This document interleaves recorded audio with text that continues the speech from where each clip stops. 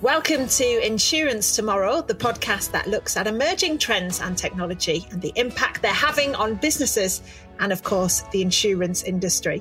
This podcast is brought to you by Allianz Insurance, and I'm your host, Steph McGovern. Now, this series, we're going to look at topics including e-mobility, underinsurance and open finance. So do keep listening for those episodes. Today, we're focusing on business resilience. Now, if ever there's been a year to put resilience to the test, it's definitely the last one. Whatever business you're in, we've seen uncertainty in all kinds of forms, obviously the pandemic, but also other external factors like Brexit, an economic downturn, natural disasters, and even threats like cybercrime. So what does this all mean? Well, to discuss this, I'm joined by an expert panel. Stephanie Smith, Chief Operations Officer at Allianz UK, Maria Albonico, partner at McKinsey & Company, who led their research on SME resilience through COVID-19, and Claire Walker, Co-Executive Director at the British Chambers of Commerce. So welcome to all of you. Stephanie, let me start with you then. Can you give me your thoughts on what business resilience is? Yes, of course, Steph. Thank you very much. In short, it's your ability to stay open for business, for your customers, when the worst happens, when the challenging thing you could possibly think of actually disrupts your business. So you need to stay open for business, for your customers, and the sorts of things that therefore we have to get our head round is what you do in a serious snow event. For example, the beast from the east, those sorts of things, what do you do for pandemics, cyber events, mass systems outages. So when those sorts of things really go wrong, can you still deliver for your customers? Can you still stay solvent, of course? Can you still operate? And I think the thing I would probably highlight is traditionally as a business, we've talked in insurance in particular and financial services a lot about financial resilience. I think that's very well understood, very well rehearsed. But this topic of business resilience more broadly is now increasingly, I think, getting some currency. And the last 12 months has really helped us focus in on this broader concept of business resilience, whether it's systems, processes, whether it's making sure that you understand how you can support people as normal, really, really important. So to sum it all up, it's a whole host of financial, operational and people resilience topics. Yeah, and it impacts so many people's lives in different ways now, doesn't it? Maria, it's more important than ever, isn't it, to be resilient in business now? Absolutely. I think, as Stephanie mentioned, 2020 has really underlined the importance of resilience. And why is it even more important now? So many businesses, unfortunately, have been depleting their cash reserves and assets during the pandemic to survive. And by now, they might be in a quite fragile state. So it is really important to build up resilience before, if you wish, it's too late. For instance, the ONS research in April 2020 found that 30% of UK businesses had less than 3 months of cash reserves. So if you think about this, you can easily understand how important being resilient is now more than ever. In addition, if COVID wasn't enough, of course, Brexit also brings further uncertainty in the system at this point in time. For one, companies may no longer be able to fully optimize the efficiency of their production and supply chain by ensuring just-in-time delivery. A recent McKinsey study found that 93% of global leaders of manufactured goods companies reported that they plan to take steps to make their supply chain more resilient in redundancies across the supplier, nearshoring, reducing parts, etc. And I think the number might even be higher if we think about UK and Brexit coming in. Yeah. And I think as well, Claire, it's interesting, isn't it? Because the pandemic, which, as we know, would be pretty impossible to have predicted a year or so ago, that's not the only thing that businesses have to prepare for, is it? So resilience in a business sense comes from lots of different areas, doesn't it? Absolutely. So what you all know is the kind of cash flow, be able to operate, workforce, location, all of those aspects are aspects that you would see on a business's risk register. Unfortunately, for many businesses right now, a lot of those issues that they probably thought they might have one or two move to a red, and now they've got quite a few flashing red at the same time. And that puts businesses in a really difficult position. And as Maria says, we hear from the ground, our businesses telling us cash flow is so low and that they've depleted a lot of the tactics that they have used. But there's not all doom and gloom. I think for many people, actually, this whole process and the extraordinary experiences of the last 12 months have meant that businesses will think a lot harder about how they can keep going and the decisions that they need to make. And perhaps resilience will have a bit of a comeback into business planning and making sure that we're planning for all different scenarios, even those that they couldn't predict in the first place. And I think that has been a useful learning point for businesses, although many of them won't feel like that right now. If companies or businesses, whether they're SMEs right up to huge companies or brokers, for example, if they haven't prepared, if they haven't built this resilience, what do you think the impact could be? I think the key thing here is customers. It comes down to customers. So our customers buy products from us through our brokers and from us direct, so that when things go wrong, they know that they can lean on us and we will be there. And there's an expectation from them, quite reasonably, that we will have thought about some of the things that could go wrong. And we've built some of that resilience into our business. So when they're having challenges with floods, snow, whatever it might be, they can at least then rely on us because we're just that one little step ahead. So it's all about giving confidence to customers that we will be there. And actually, we are helping to minimize some of that shock and provide a little bit more security for the future for them. Yeah. And Maria, what are the key areas do you think that businesses should focus on when it comes to resilience? If you are, for example, an insurance broker? Well, I think there are several ways in which businesses can become more operationally resilient, especially in the context of COVID.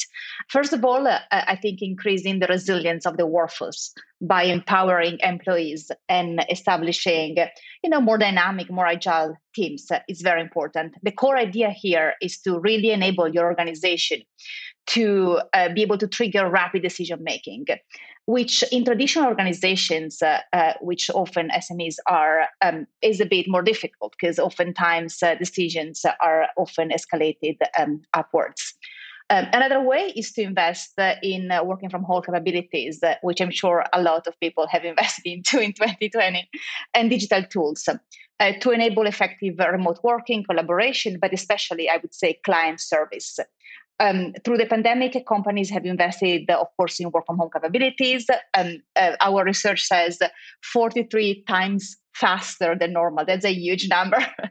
And of course, investing in digital tools to enable a more effective remote working, collaboration, etc. Here, brokers were already working remotely, and they are proficient at using digital channels to interact with customers via tools like WhatsApp and video chat. So that's for sure one to strengthen even further going forward. And then also, I would say investing in other technologies is key. Cloud infrastructure has been another major priority to enable real-time and secure collaboration. The last point I'd like to mention, building relationship with new customers by increasing a lot of the even more advanced digital capabilities. For instance, being able to generate lead, navigating, digital tools to operate remotely, it's extremely important. Can I ask your thoughts, Stephanie, as well, just on that, in terms of areas where you think businesses should focus? Yeah, I think the most important thing is to be conscious to the need to prepare and plan. For example, have a playbook for the most likely scenarios, whether that's a cyber event or a terrorism event or a network outage, which I have to say is probably my biggest worry area. But all of those sorts of things are really important. So think about it consciously would be my number one. And if it just means spending a few hours working out what you would do in some of these scenarios, that will really help. I think we've talked as well about tools and technologies. Now more than ever, I think it's making sure when you make your future technology decisions, you're thinking about how they can work, not just in your office, but from home. I'd encourage you as well, when you're thinking about your suppliers and your third parties and the people you do business with, how resilient are they? I mean, from a customer's perspective, they don't really care that you've chosen to outsource something to another person. So you're as strong as the weakest link in your delivery chain. So it's really important that when you're talking to your suppliers, new ones at least, you ask some questions about their resilience, how they plan, how they test and what their results thoughts are. And I would suggest as well for people where you've got existing supplier networks, have a dialogue about how you can help. So there's quite a few things to think about. And I think the IT resilience topic, as I say, is really important. So when you invest in technology, just give some thought as well to what if it goes down? What if it breaks? How do I ensure that I've got a backup plan, failover plan or whatever, if my systems do go down? And it's really expensive to do that last point. And often people take a punt and take a risk. And I think now more than ever, we can't afford to do that. It's a really good point. Claire, can I just ask you on that supply chain element, what you think needs to happen to make sure it's robust? Well, I think this is a really excellent point. And I think there's sort of two lenses to look through. The first one is the pandemic, and the second one is Brexit. Now, arguably, many of the preparations that some businesses made for Brexit actually helped / also hindered them in the pandemic.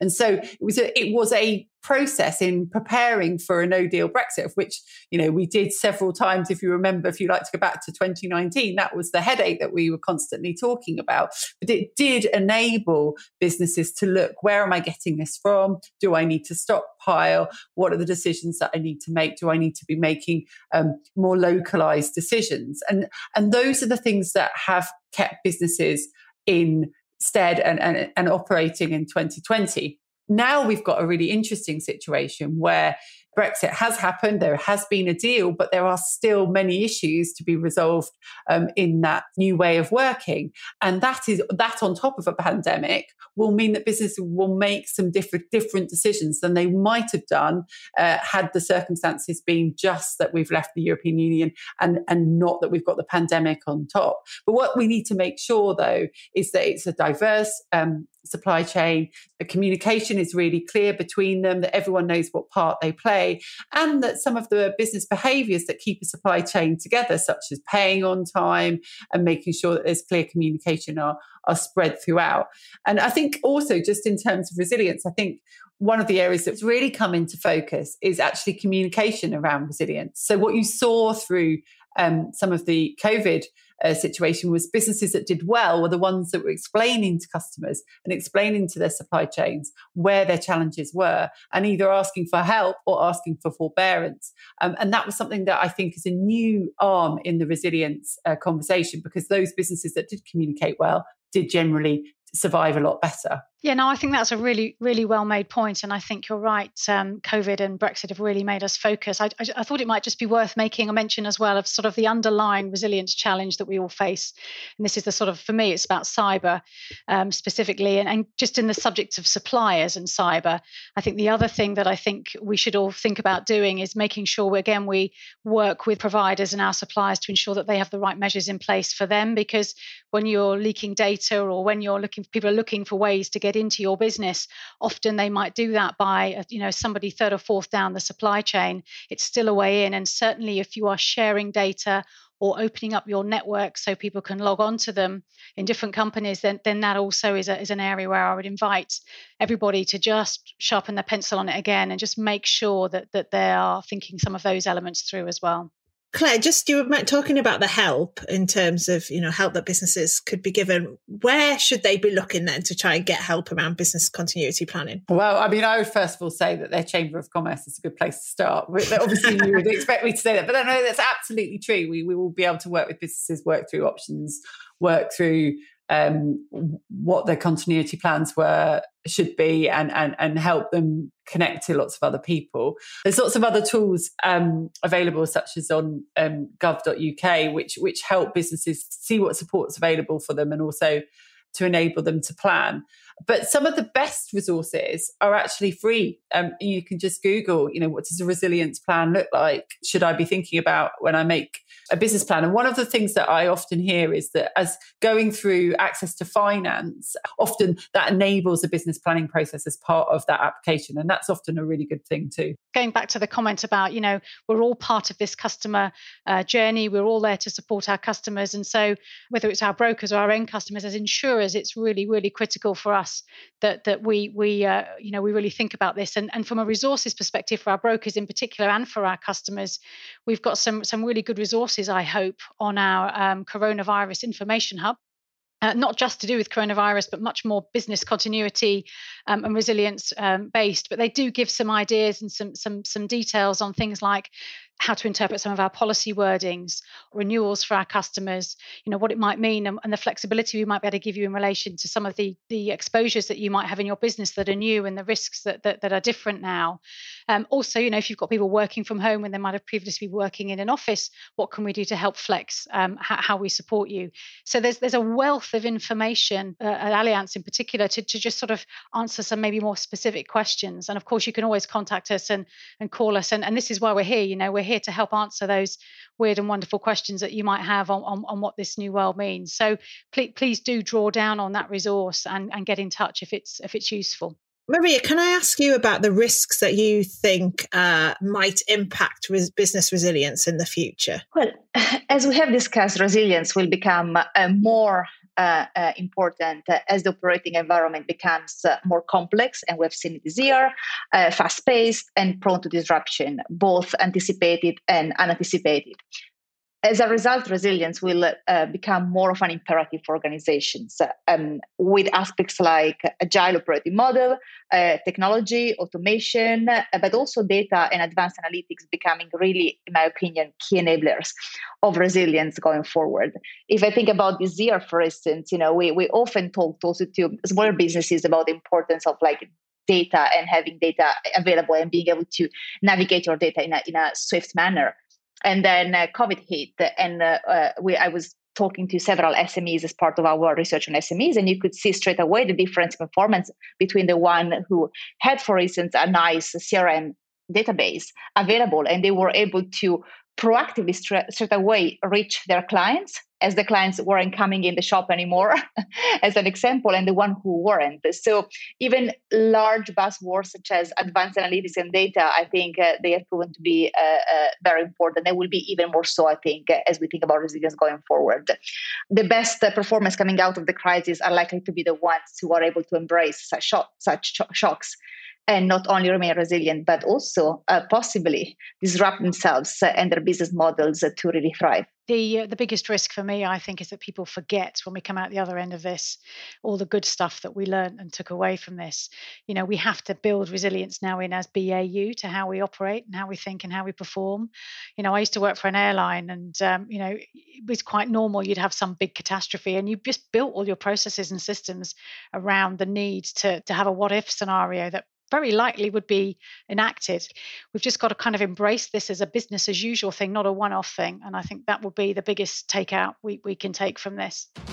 Yeah, I think there's no doubt of that now, is there? Well, thank you so much. Many thanks to all of my guests, Stephanie Smith from Allianz, Maria Albonico from McKinsey & Company, and Claire Walker from the British Chamber of Commerce. Now, don't forget to subscribe to the podcast on your usual podcast provider so you don't miss an episode. Also, it would be lovely if you could leave a review, and this will also help to make sure the podcast is easier for other people to find. Thank you so much for listening. I'm Steph McGovern.